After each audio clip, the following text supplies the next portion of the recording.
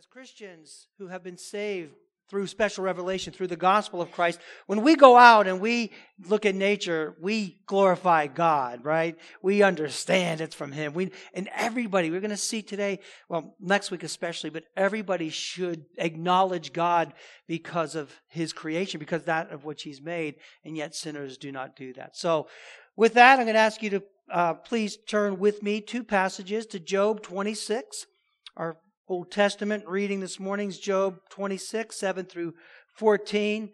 And His majesty is unsearchable. And then we're going to go to Romans 1, 18 through 23. So Job, and just note the parallel, note the themes here this morning. Job 26, beginning in verse 7. Speaking of God, He stretches out the north over the void and hangs the earth on nothing. He binds up the waters in His thick clouds, and the cloud is not split open under them. He covers the face of the full moon. He spreads over it His cloud. He has inscribed a circle on the face of the waters at the boundary between light and darkness. The pillars of the heavens tremble and are astounded at His rebuke. By His power He stilled the sea. By His understanding He shattered Rahab. By His wind the heavens were made fair. His hands pierced the fleeting serpent. Behold, these are but the outskirts of His ways, and how small a whisper do we hear of Him. But the thunder of His power, who can understand? And now Romans chapter 1.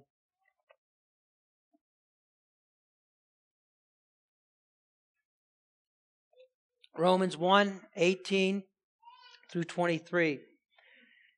For the wrath of God is revealed from heaven against all ungodliness and unrighteousness of men, who by their unrighteousness suppress the truth. For what could be known about God is plain to them, because God has shown it to them. For His invisible attributes, namely His eternal power, His divine nature, have been clearly perceived ever since the creation of the world, in the things that have been made. So they are without excuse. For although they knew God, they did not honor Him as God or give thanks to Him, but they became futile in their thinking, and their foolish hearts were darkened. Claiming to be wise, they became fools and exchanged the glory of God, of the immortal God, for images resembling mortal man and birds and animals and creeping things. Thus ends the reading of God's Word. Let's pray. Father in heaven, we do thank You and praise You.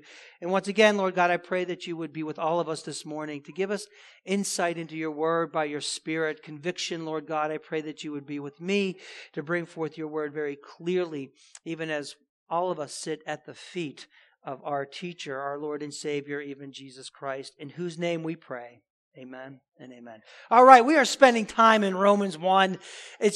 It's not meant to. I'm not trying to. It's just that we have to understand it properly, I think. So last week, remember, we talked about the wrath of God, and that's a big deal. That's the nature of God. We talked about common misconceptions regarding the wrath of God.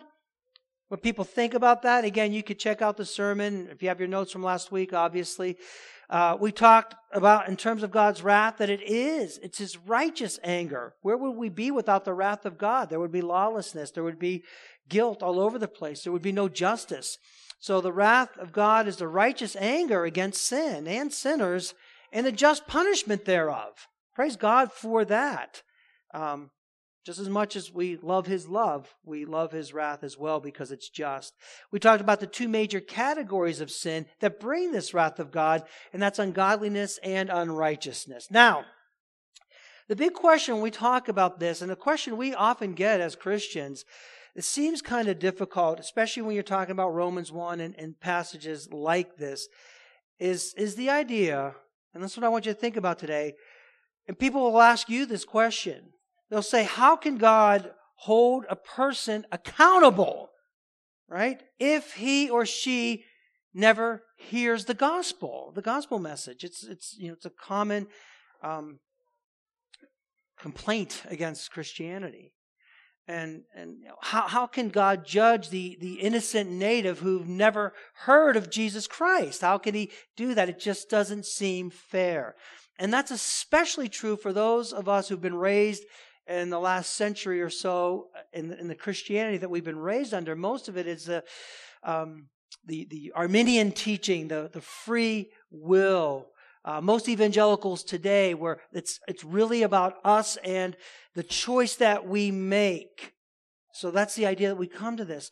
It's, how could God be fair if people never have the chance to choose Him or to make a decision for Him?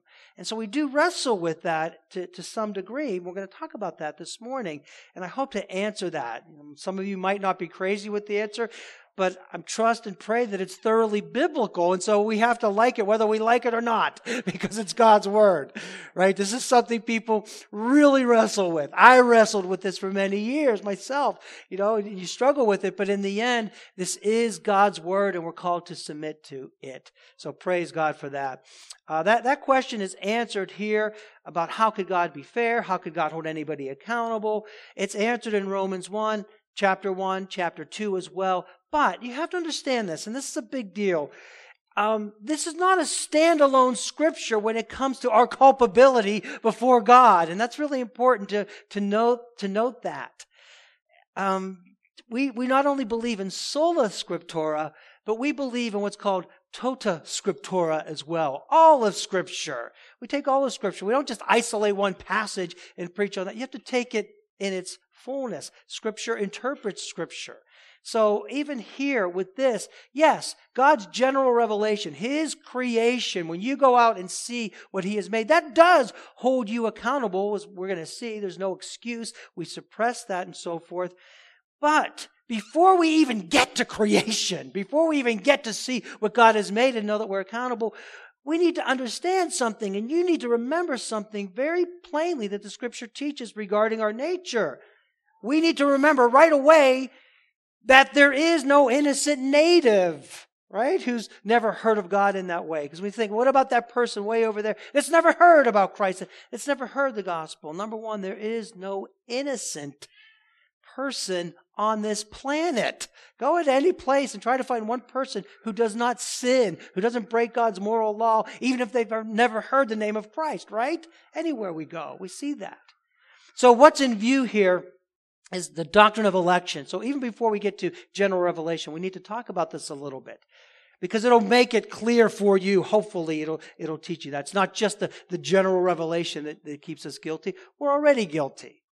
What we do is we suppress what God has shown us. It shows us how guilty we really are, right? We'll kind of unpack that as we go through this. The Bible is very, very clear that we are sinners by nature. By choice as well, but by nature. We are born this way. Do you remember that song by Lady Gaga? Born this way. Absolutely. I know she didn't mean it the way that we're meaning it, but she's absolutely right. We are born this way. What does that mean? Here's what it means, and you need to listen. It means that we are already guilty. We come into the world already guilty. Do you understand that? We're already under God's judgment. That's the deal. That's the real deal. No matter if you're born here or South America or in the deepest parts of the African jungle, we are already guilty. We are already under God's judgment. We're already deserving of His wrath. That's why the good news is such good news, because we bring it to lost people. Now, you need to get this into your heart. This is a tough teaching. It really is. Again, I'll tell you, I struggle with this myself, and there are many who've struggled with this. Isn't there just a little bit of goodness in us? Isn't there just something that we could bring to God that He'll be pleased with? That, doesn't He give us a little bit of ability to make a choice for Him? Bible's plain. It says no way. We're all shut up under sin, as we talked about last week. Bible's plain on this. So let's look at some passages regarding this. Genesis chapter 2. And the Lord God commanded the man, saying, You may surely eat of every tree of the garden, but of the tree of the knowledge of good and evil you shall not eat, for in the day that you eat of it you shall surely die. And we see what happened in Genesis chapter 3. So this is the covenant of life, right? Adam had every tree there. One tree he could not partake of, and he did do that eventually. That day that he did, he died. Not just physically, he would die, but spiritually, the separation from God. We're condemned in that way. Romans 5:12 tells us this. Therefore, just as sin came into the world through one man, and death through sin, as we just read, and so death spread to all men. Why? Because all sinned. So as we die, death, we're all going to face that. That shows us and teaches us that we're under the wrath and curse, that we're guilty sinners before the Lord. Bible is very clear. Psalm 51:5 says this. Behold, David says, I was brought forth in iniquity, and in sin did my mother conceive me. So from the womb, in that sense, we are sinners. John 3:36. It's been a very familiar passage for you these past several weeks, if you haven't noticed. Sometimes we go through that. There's just passage, week after week, it kind of seems to come up. The word says, whoever believes in the Son has eternal life. So if you believe in Jesus, you will be in heaven. Whoever does not obey the Son or believe in the Son will not see life, but the wrath of God remains on him. And that's important to understand. What does that presuppose? That we're already under wrath. It's not like we're coming under wrath. We're already under that judgment. It is already upon us. It presupposes that. So you come out of that. You get away from his wrath as you trust in the Lord Jesus Christ. So we're already under this. Is you getting the picture? I hope so. John 5:25, Jesus says this, truly, truly, verily, verily, understand this. I say to you, whoever hears my word and believes him who sent me has eternal life. Amen. He does not come into judgment, but has passed from death to life. What's that presuppose? He was already under the sentence of death. Now he's passed into life as we trust in Christ. And one more, just so you get this, just so you understand our natural state, that we are sinners by nature. So we're not just, not just the creation that, not coming to God through the creation that we are condemned. We're already condemned. Ephesians chapter 2, and I'll read this, verses 1-3. Paul is speaking to Christians, those who have come to believe in the Lord Jesus Christ, and he says, and you were, past tense, dead in your trespasses and sins in which you once walked. Now, they were alive physically, but spiritually they were dead. They weren't believing in God. They weren't trusting in God. They weren't looking, just like all of us at one time, right? Okay, you know this. In which you once walked, following the course of this world, following the prince of the power of the air, the spirit that is now at work of the sons of disobedience, among whom we all of us once lived in the passions of our flesh, carrying out the desires of the body and of the mind, and were by nature children of wrath like the rest of mankind. But then he goes on to say, but God being rich in mercy sent Christ to save us. So do you understand this? We're already there. So R.C. Sproul either popularized this, I don't think it's original with him, but he says this, mark this down, get this down, it's really important. We're not sinners because we sin. We sin because we are sinners. It's not we're born this innocent little person and then we sin and then we become sinners in that way. No. We're already sinners, and that just comes through as we grow. So that is something to understand. Again, go anywhere on this planet and you will find not one holy, innocent person, not deserving of God's wrath. You know that. Before you're a Christian, as you look back, you know that you deserve God's judgment. No? Absolutely. We all deserve judgment. Let that sink in. Get that in your hearts. Right? What God does is He gives the gift of grace. We don't deserve it. We can't earn it. Right? There's nothing good in us that would make God say, oh, I like you, so yeah, because here's what you do. Yeah, you've made this. No. God chooses those whom He will, according to His good pleasure, according to His purpose. We'll talk much more about this as we get to Romans 8 and 9. But He will give salvation to whom He will. The Bible calls these people His elect, His chosen people. We can't avoid it. It's in Scripture all over the place. He gives grace to them. So now, the closest illustration that I could come to this idea, many of you have already heard it, obviously it's not original with me, is that of a governor who pardons certain criminals. And there are a few premises here, and then the conclusion. First of all, it's the governor's prerogative who he pardons. On whatever his criteria may be, he'll give a pardon to the criminal. Secondly, everybody there is guilty. Presumably. I know this person's not there unjustly. We're not talking. Everybody who's there is guilty. So what does that guilty person deserve? They deserve justice. They don't deserve anything else. They deserve what they've earned. Right? So everybody's guilty. Number two, some receive justice, whom the governor pardons. Those receive justice. That's what they receive. The guilty receive justice. Some receive mercy. Those whom the governor would pardon receive mercy. They don't earn it. They don't deserve it.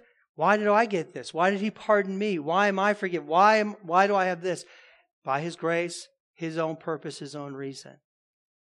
The last point is this. Nobody receives injustice. Not one person receives injustice. You can't say, God, you're not just. If we're all guilty, we all deserve that punishment and that justice. God will show mercy to whom he will, but the people that receive justice don't receive anything that they haven't earned. Is that clear? Is that plain? That's the Bible's teaching of our state. Also, God will bring the message of the gospel to the ends of the earth. That's what he does. We bring the gospel out from Jerusalem, Judea, Samaria, to the ends of the earth, the remotest part of the earth, in order to reach his people. That's what he does sovereignly. That's why Christians go out. That's why when the gospel goes out, it often goes out at the cost of many people's lives. We put our lives on the line because the devil doesn't want you to have that gospel message being proclaimed in these different places. But we send people out all over the world, beginning here, and preaches the gospel boldly, and oftentimes there's hostility, there's consequence, right? And even lives are taken for doing this. But God has determined to bring his message to the end of the earth in order to reach his people. Who are his people? His chosen. Who are his people? His sheep, who will hear and respond in faith. Others are going to reject. Others are going to refuse. But his people will hear and they will respond. This is it. This is what the Bible teaches about our salvation. He has a people. We bring the gospel. We preach it to everybody fully and completely. Those who are his will come to faith. So John chapter 6, 37 and 39, Jesus says, all that the Father gives me, so the Father gives him, not every single one, but those whom the Father gives him, will come to me, and whoever comes to me, I will never cast out. Why? Because God has called them. For I have come down from heaven not to do my own will, but the will of him who sent me. And this is the will of him who sent me, that I should lose nothing of all that he has given me, but raise it up on the last day. In Acts chapter 13, the gospel is going out to the Gentiles, and it's unbelievable what's happening, and people are coming to the Lord, and it's the good news being preached to them. And when the Gentiles heard this, they began rejoicing and glorifying the word of the Lord. And check this out, as many as were appointed to eternal life believed. Who believed? Every single person that heard? Every single person who had the gospel preached to them? No, those who were appointed to eternal. He has his people. We preach it. He brings them in. That's the deal. That's the idea. They will have their eyes open. Ephesians 1, 4 and 5. Even as he chose us in him before the foundation of the world, that we should be holy and blameless before him. In love, he predestined us for adoption to himself as sons through Jesus Christ, according to the purpose of his will. There's the purpose of his will. So it's not every single person. It's those whom he has chosen before the foundation of the world that will come to him as the gospel is preached to them. 2 Timothy 1:9, speaking of the Lord, who saved us and called us to a holy calling, not because of our own works, not because of what we do, who we are, but because of his own purpose and grace. There it is, his purpose and grace, which he gave us in Christ Jesus when? Before the ages began. So he has his people there. We bring the gospel and they are converted. Do you understand that? That's the idea. Listen, and I want you to get this point down. The preaching is not necessarily done in order to give everybody a chance at being saved. That's not necessarily why we preach the gospel. We hope that the Lord will save everybody. I wish everybody would be converted to know. But that's up to the Lord. Our preaching is not necessarily done in order to give everybody the chance of being saved. That idea, especially of, hey, just choose him. Hey, just know him. Hey, make the decision yourself. That's relatively new thinking. It really came about in the Second Great Awakening. in our country. You could check out my history class on that. We talked about that, especially as the Methodists went out with the gospel, because they did believe that God left a little place in your heart for you to make that choice, yes or no. And once you heard the gospel, okay, it's relatively new. Yes, the outward call goes of the gospel, it goes to everybody. It absolutely does. You preach it, man. You teach it. You try to persuade. You pray for people with the gospel of Christ. It's a free offer. Come to Him. Come to Him now. Come to Him today and receive Him. But you must know in your heart of hearts, it's only those who are called of God that will surely and most certainly come to Him. It happens every single day. What happened to you, right? Why you and not your brother? Why you and not your... Are you smarter? Are you better? Did you know more? Did it just come to you? Right? You have to understand. This is God's free offer of the gospel, and He will bring His to Himself through that. That's the teaching of Scripture. Again, it's a really hard teaching. It seems to be a difficult teaching, but it's not really. We're just the messengers. We bring the gospel. We tell people that they need to repent, that they need to believe, that Jesus lived, that He died, that He rose on the third day for sinners, and they need to trust in Him for salvation. But God works in their heart to bring those whom He will to Himself. He will surely do that. Again, it happens every day. This is why some believe. This is why others reject. Now, I want you to hear this. That might be hard teaching. But you know what would be even harder and what would be supremely unfair? If God required that man make a choice, that you must choose me, yes or no, right? I'm requiring you to make a choice. I'm giving you that will to make that choice. It would be supremely unfair if He required a man to make a choice and then He didn't give him the opportunity to choose. You think about that. You let that sink in. If He would say, you must choose me. It's not that I've chosen you, I'm bringing the word out, you're going to come to me. You must choose me. Then that means, how unfair is it that not every single solitary person on this planet doesn't have that opportunity to make that choice in that way? Understand? Think about that for just a little bit. That is tough. As we preach it, His elect hear with their hearts. We don't just hear, everybody can hear it.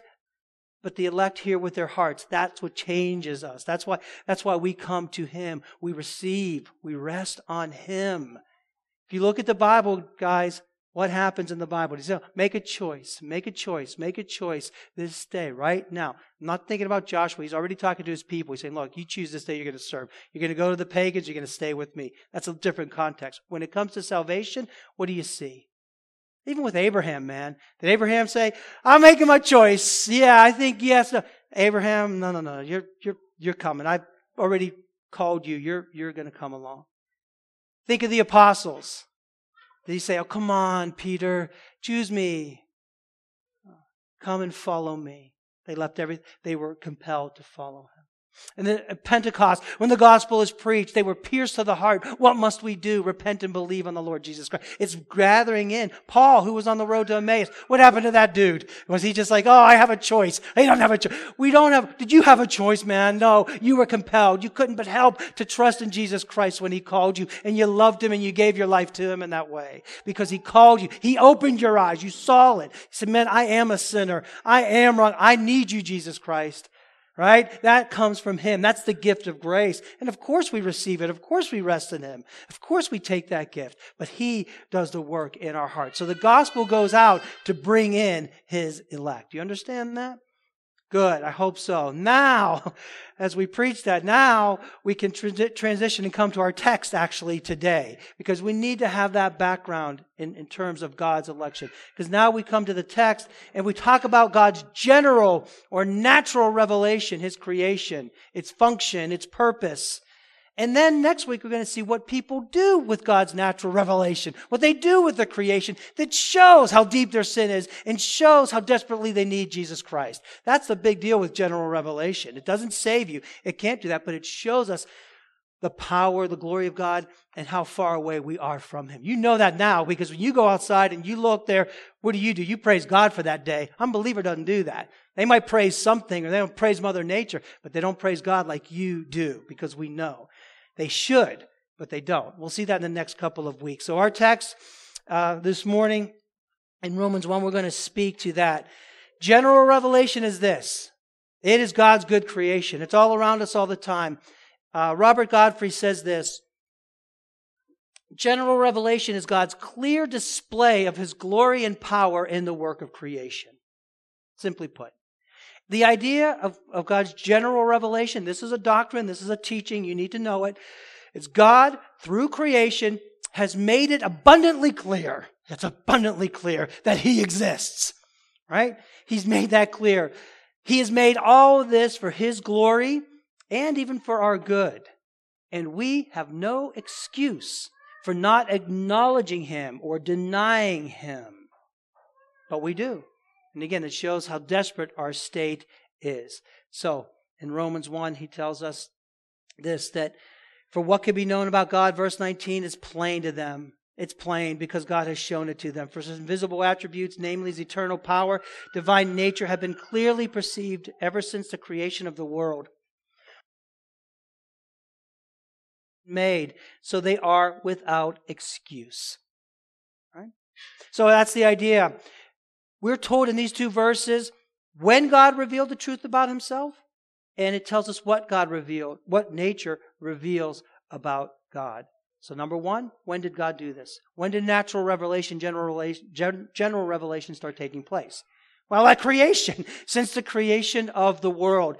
From that time, from the time of creation till now, till right now, to the present time, and it will go into the future, this message about God has gone out into the world. Do you understand that? We're not alone in seeing this creation. What does it reveal about God? It reveals His existence, His power, His divine nature. Number one, when you go out, everybody should know this. Intuitively, they should know this. Intuitively, they do know it. We're going to see next week how they suppress it, how they twist it, how they turn it, how they change it.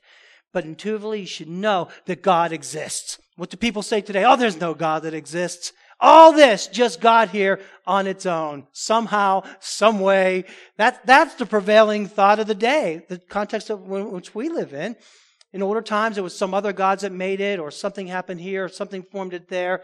Today, it's, well, Puff the magic dragon, man. It just came out of nowhere, out of this little matter, and a big bang happened. And, it just so happened that everything fell into place just perfectly, so we have what we have today. There's no glory to God. There's no, honoring of God or anything like that. We thank Mother Nature herself. Mother Nature, there's no such thing as Mother Nature. God is the creator of nature. So we know this is God. This didn't happen by chance. It's not a cosmic, random, chance accident. It is God who made all things. All right? Number two, His eternal power. His eternal power. When we think of the vastness and the more we discover, you see the power of God in creation, that He is majestic, unlimited capacity of power. The created order, the vastness of the universe speaks to His omnipotence. He spoke all things into creation in the space of 6 days, and all very good. That's the power of God. The spoken word, let there be, and it was so. That's the power of Almighty God. And we see that in nature, in His creation. We see the power of God, the majesty, the vastness of it. From the planets, from the universe, on out.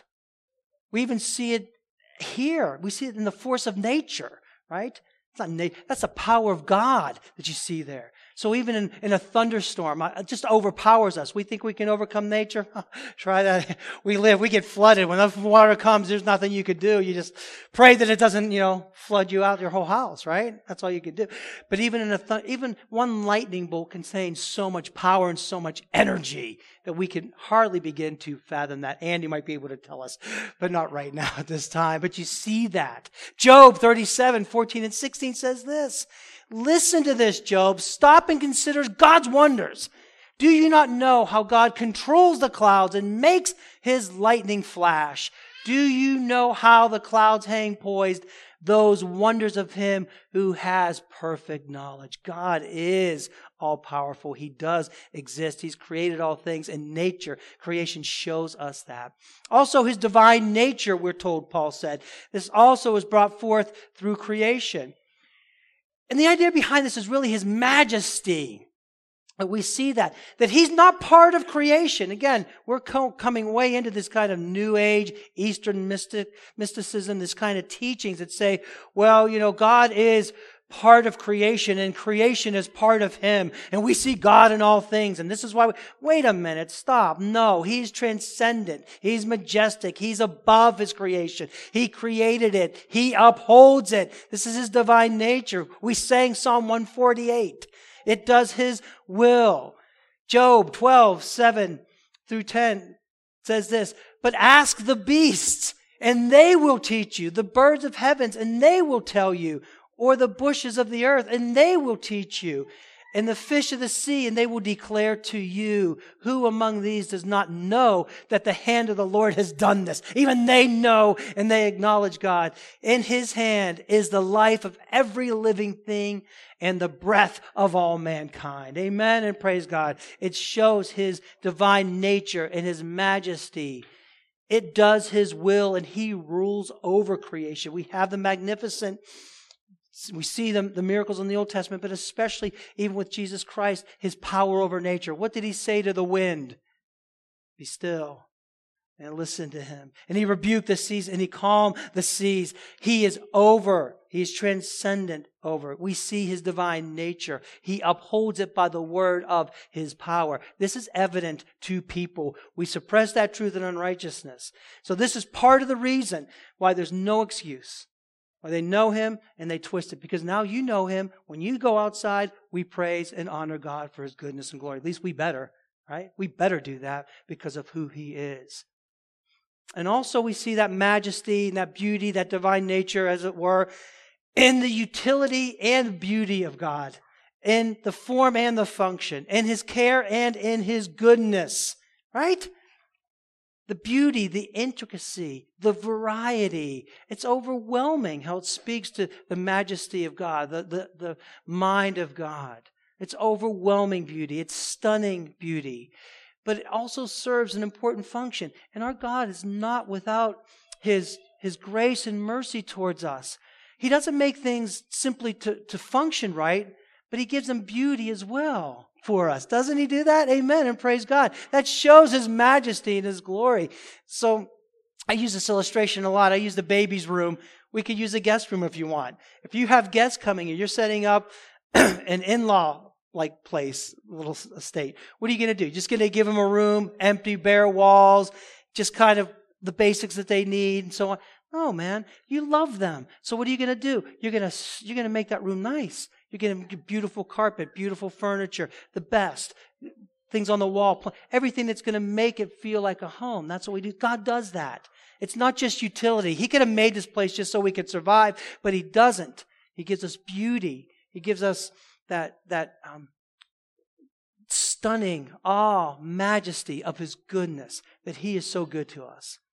Right? It's not dystopian. It's beauty that he gives unto us, and we know that. I just want to show you this just for a moment, just so you could see his majesty, not just the utility, but the beauty as well. Again, with a baby's nursery, you could have a crib in there, you could have this, but you make it so beautiful. Why? Is the kid going to know? Eventually, yes, but that's how much you love them. God does that too for us. I'm going to ask, Tony, will you hit the light, please? Just a slideshow. We're going to start in a second. Just so you see this majesty, this beauty of God, utility and his beauty in his creation. How can't you know that God exists?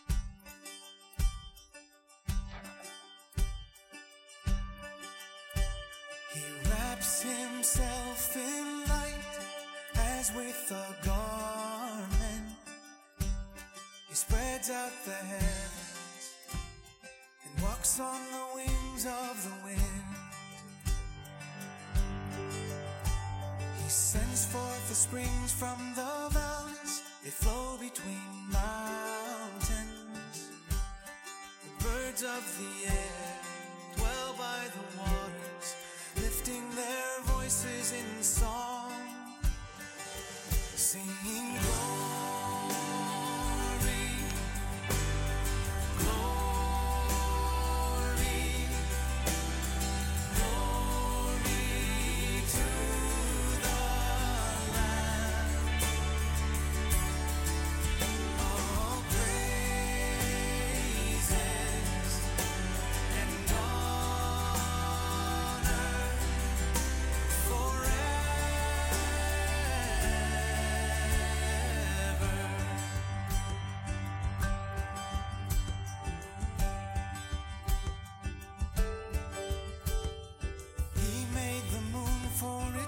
Jesus. The sun knows it's setting. He looks at the earth and it trembles. He touches the mountains and they smoke. I will sing to the Lord all my life. I will sing praises to my God.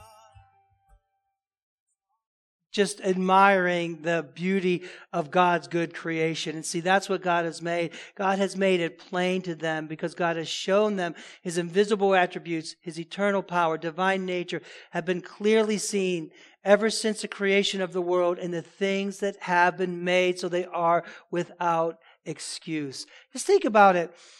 Everybody benefits. Every single person on this planet benefits from God's goodness, from His creation. We're sustained by it. We love it. And yet we fail to glorify and give Him thanks. More next time on that aspect of it. But even think about the places where you want to live or you want to go on vacation. Where do you like to go on vacation? Don't even say New York City.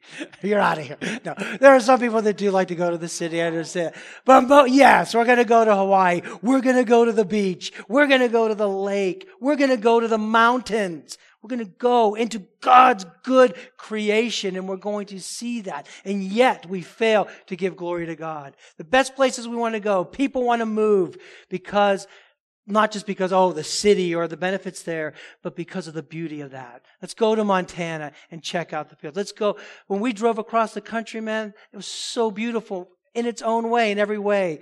Maybe not so much Ohio, but after that, there was beauty coming along, especially if you get past Kansas and you get into Colorado and you see the mountains, how majestic. No, Kansas had its beauty with the fields.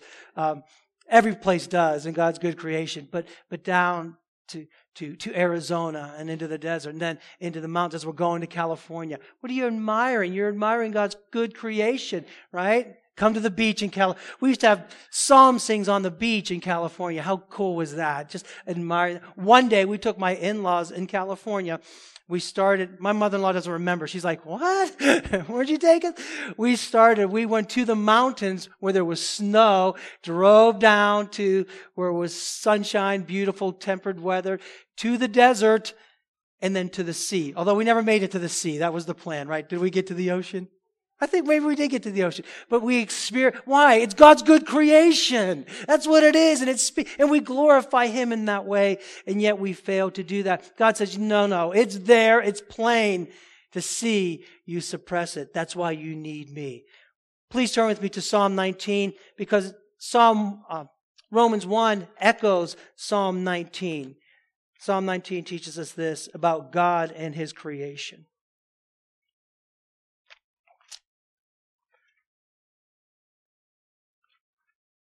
Psalm 19, as you're turning there, just the first 6 verses, we're told this. The heavens declare the glory of God, and the sky above proclaims His handiwork. Day to day pours out speech, and night to night reveals knowledge. There is no speech, nor are there words, whose voice is not heard. Their voice goes out through all the earth, and their words to the end of the world. In them He has set a tent for the sun, which comes out like a bridegroom leaving his chamber, and like a strong man runs its course with joy. Its rising is from the end of the heavens, and its circuit to the end of them. And there is nothing hidden from its heat. So Psalm 19 just kind of fills out Romans 1, or you could see the connection there. What's it do? What's it teach us about God's good creation? What's it teach us about general revelation? That God is being proclaimed. It shows that God exists. His glory is being revealed from heaven. Check it out. It's a testimony. It's a constant, consistent, relentless, 24 testimony to the glory of God. Everywhere you go, every time you step outside, it's a testimony to the glory of God. That's what creation is. That's what the psalmist is saying. Day to day pours forth speech. Night to night reveals knowledge. There's no way to get away from it. Then he goes on to say, there is no speech nor there words whose voice is not heard.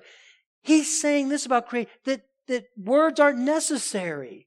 It's nonverbal. When you go out, it transcends words. No words are needed, and yet it speaks volumes about the glory of God, doesn't it? When you consider creation, see, we don't even think about it that much anymore. We just take things for granted or complain about the weather. But when you consider creation, you can't help but bring honor and glory to God. So he goes on to say, their voice goes out through all the earth, and their words to the end of the world. No one is excluded. Not one person. That's right. That's why he says they're without excuse. It's a worldwide witness to all people everywhere at all times. And he uses the sun as an illustration. He talks about the glory of the sun. Think about the sun, sustaining, illuminating, power, majesty, all of this for our glory. God is even good in His providence and His witness of creation to the unbelievers. In Acts 14, 15 through 17, it says this, men, let me give a little bit of a context. This is when they wanted to glorify Paul and Barnabas, and they're calling them gods. They said, don't do that. Don't call us gods.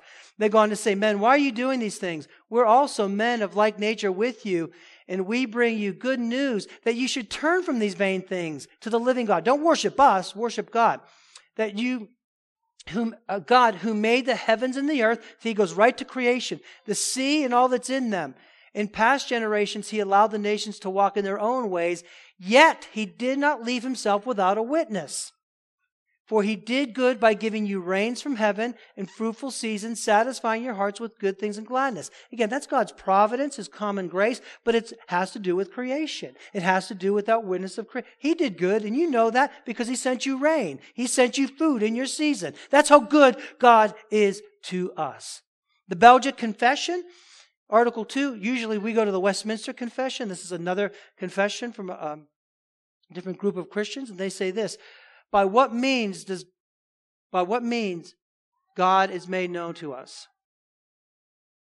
Is God made known to us? Anyway, first, by the creation, preservation, and government of the universe, which is before our eyes as a most elegant book, wherein all creatures, great and small, are as so many characters leading us to contemplate the invisible things of God, namely His power, His divinity, and as the Apostle Paul saith in Romans 1:20, all which things are sufficient to convince men and to leave them without excuse. That's general revelation. That's a cool doctrine. That's what you need to know. It leaves one without excuse. Again, you put that in conjunction with our natures, and you see why we don't acknowledge God, right? All these things point to Him. Right?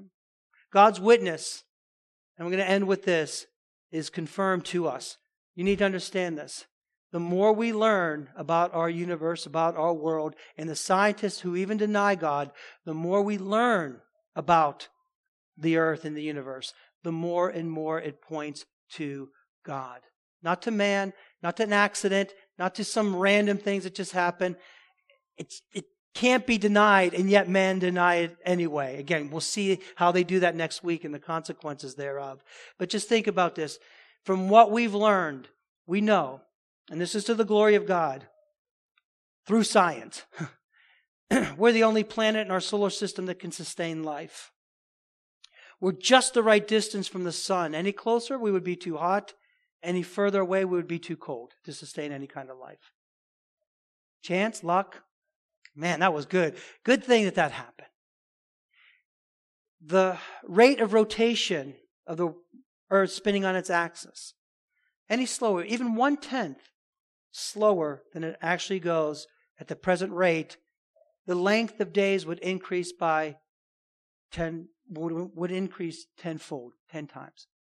So our days would be 10 times longer than they are, and so would our nights.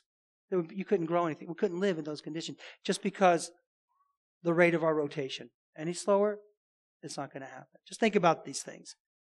I'm not trying to convince you or give you proof. I'm just showing you the glory of God, that you can't deny it when you think about it. The moon is just the right distance from the earth. You know, if the moon was any closer than it is, the tides would flood the continents twice a day. You know, high tide and low tide, just a little bit closer. Yeah. The composition of our atmosphere is perfect to sustain life. 78 parts nitrogen, 21 parts oxygen. Any more, any less of either of those, you could not sustain life. couldn't breathe. See, God is so good. Does it all happen by chance and accident? We just kind of evolve in this way. Good thing that this happened like that? No. The angle of the earth is tilted on its axis at 23.5 degrees. The tilting and revolution around the sun gives us our seasons. The atmosphere serves to protect us. It's like a protective shield. It filters deadly radiation from the sun. Also, it's dense enough to protect the earth from some 20 million meteors that enter it daily. So we can go on and on and on. This is fascinating stuff. We can go on and on and on. I do commend Answers in Genesis to you in a program on the so-called Christian station. It's at least a good program called Origins, if you can get into that, because this shows you. Again, we're not proving the existence of God. We're not trying to say, oh, you should believe because of this. This is the fact. And how could it be? But you're going to see next week how all of this, and it shows us how worthy of God's judgment we are, because we take all that He's given to us and we suppress it in our unrighteousness. Say, no, I'm not going to believe in you, God. No matter how much evidence is out there for you, I'm not going to do it. And I'm going to do it my way. So we'll talk more about that next week. So we're going to be in the same text. But today I just wanted to show you. Now, of course, the gospel is needed. General revelation is not sufficient to save you. You can't go out and look at general revelation and say, okay, I'm saved. I know some people have tried with the Gospels in the star type of thing. Back in the 90s, that was kind of popular. Early 2000s, the sun signs or the zodiac. You could see the battle, the Leo the lion. And no, you need the gospel. You need special revelation. That's why we preach it. That's why we teach it. However, it does hold people accountable. It leaves them without excuse. No excuse for not acknowledging God. But they do not. It shows us that we should, but we don't. We should acknowledge Him. We'll see what they actually do with the witness of nature, with God's general revelation. And once again, it shows us how sinful we are and how much we need the gospel of Jesus Christ and how gracious He is to come and give His life for sinners like us. We'll see that next week.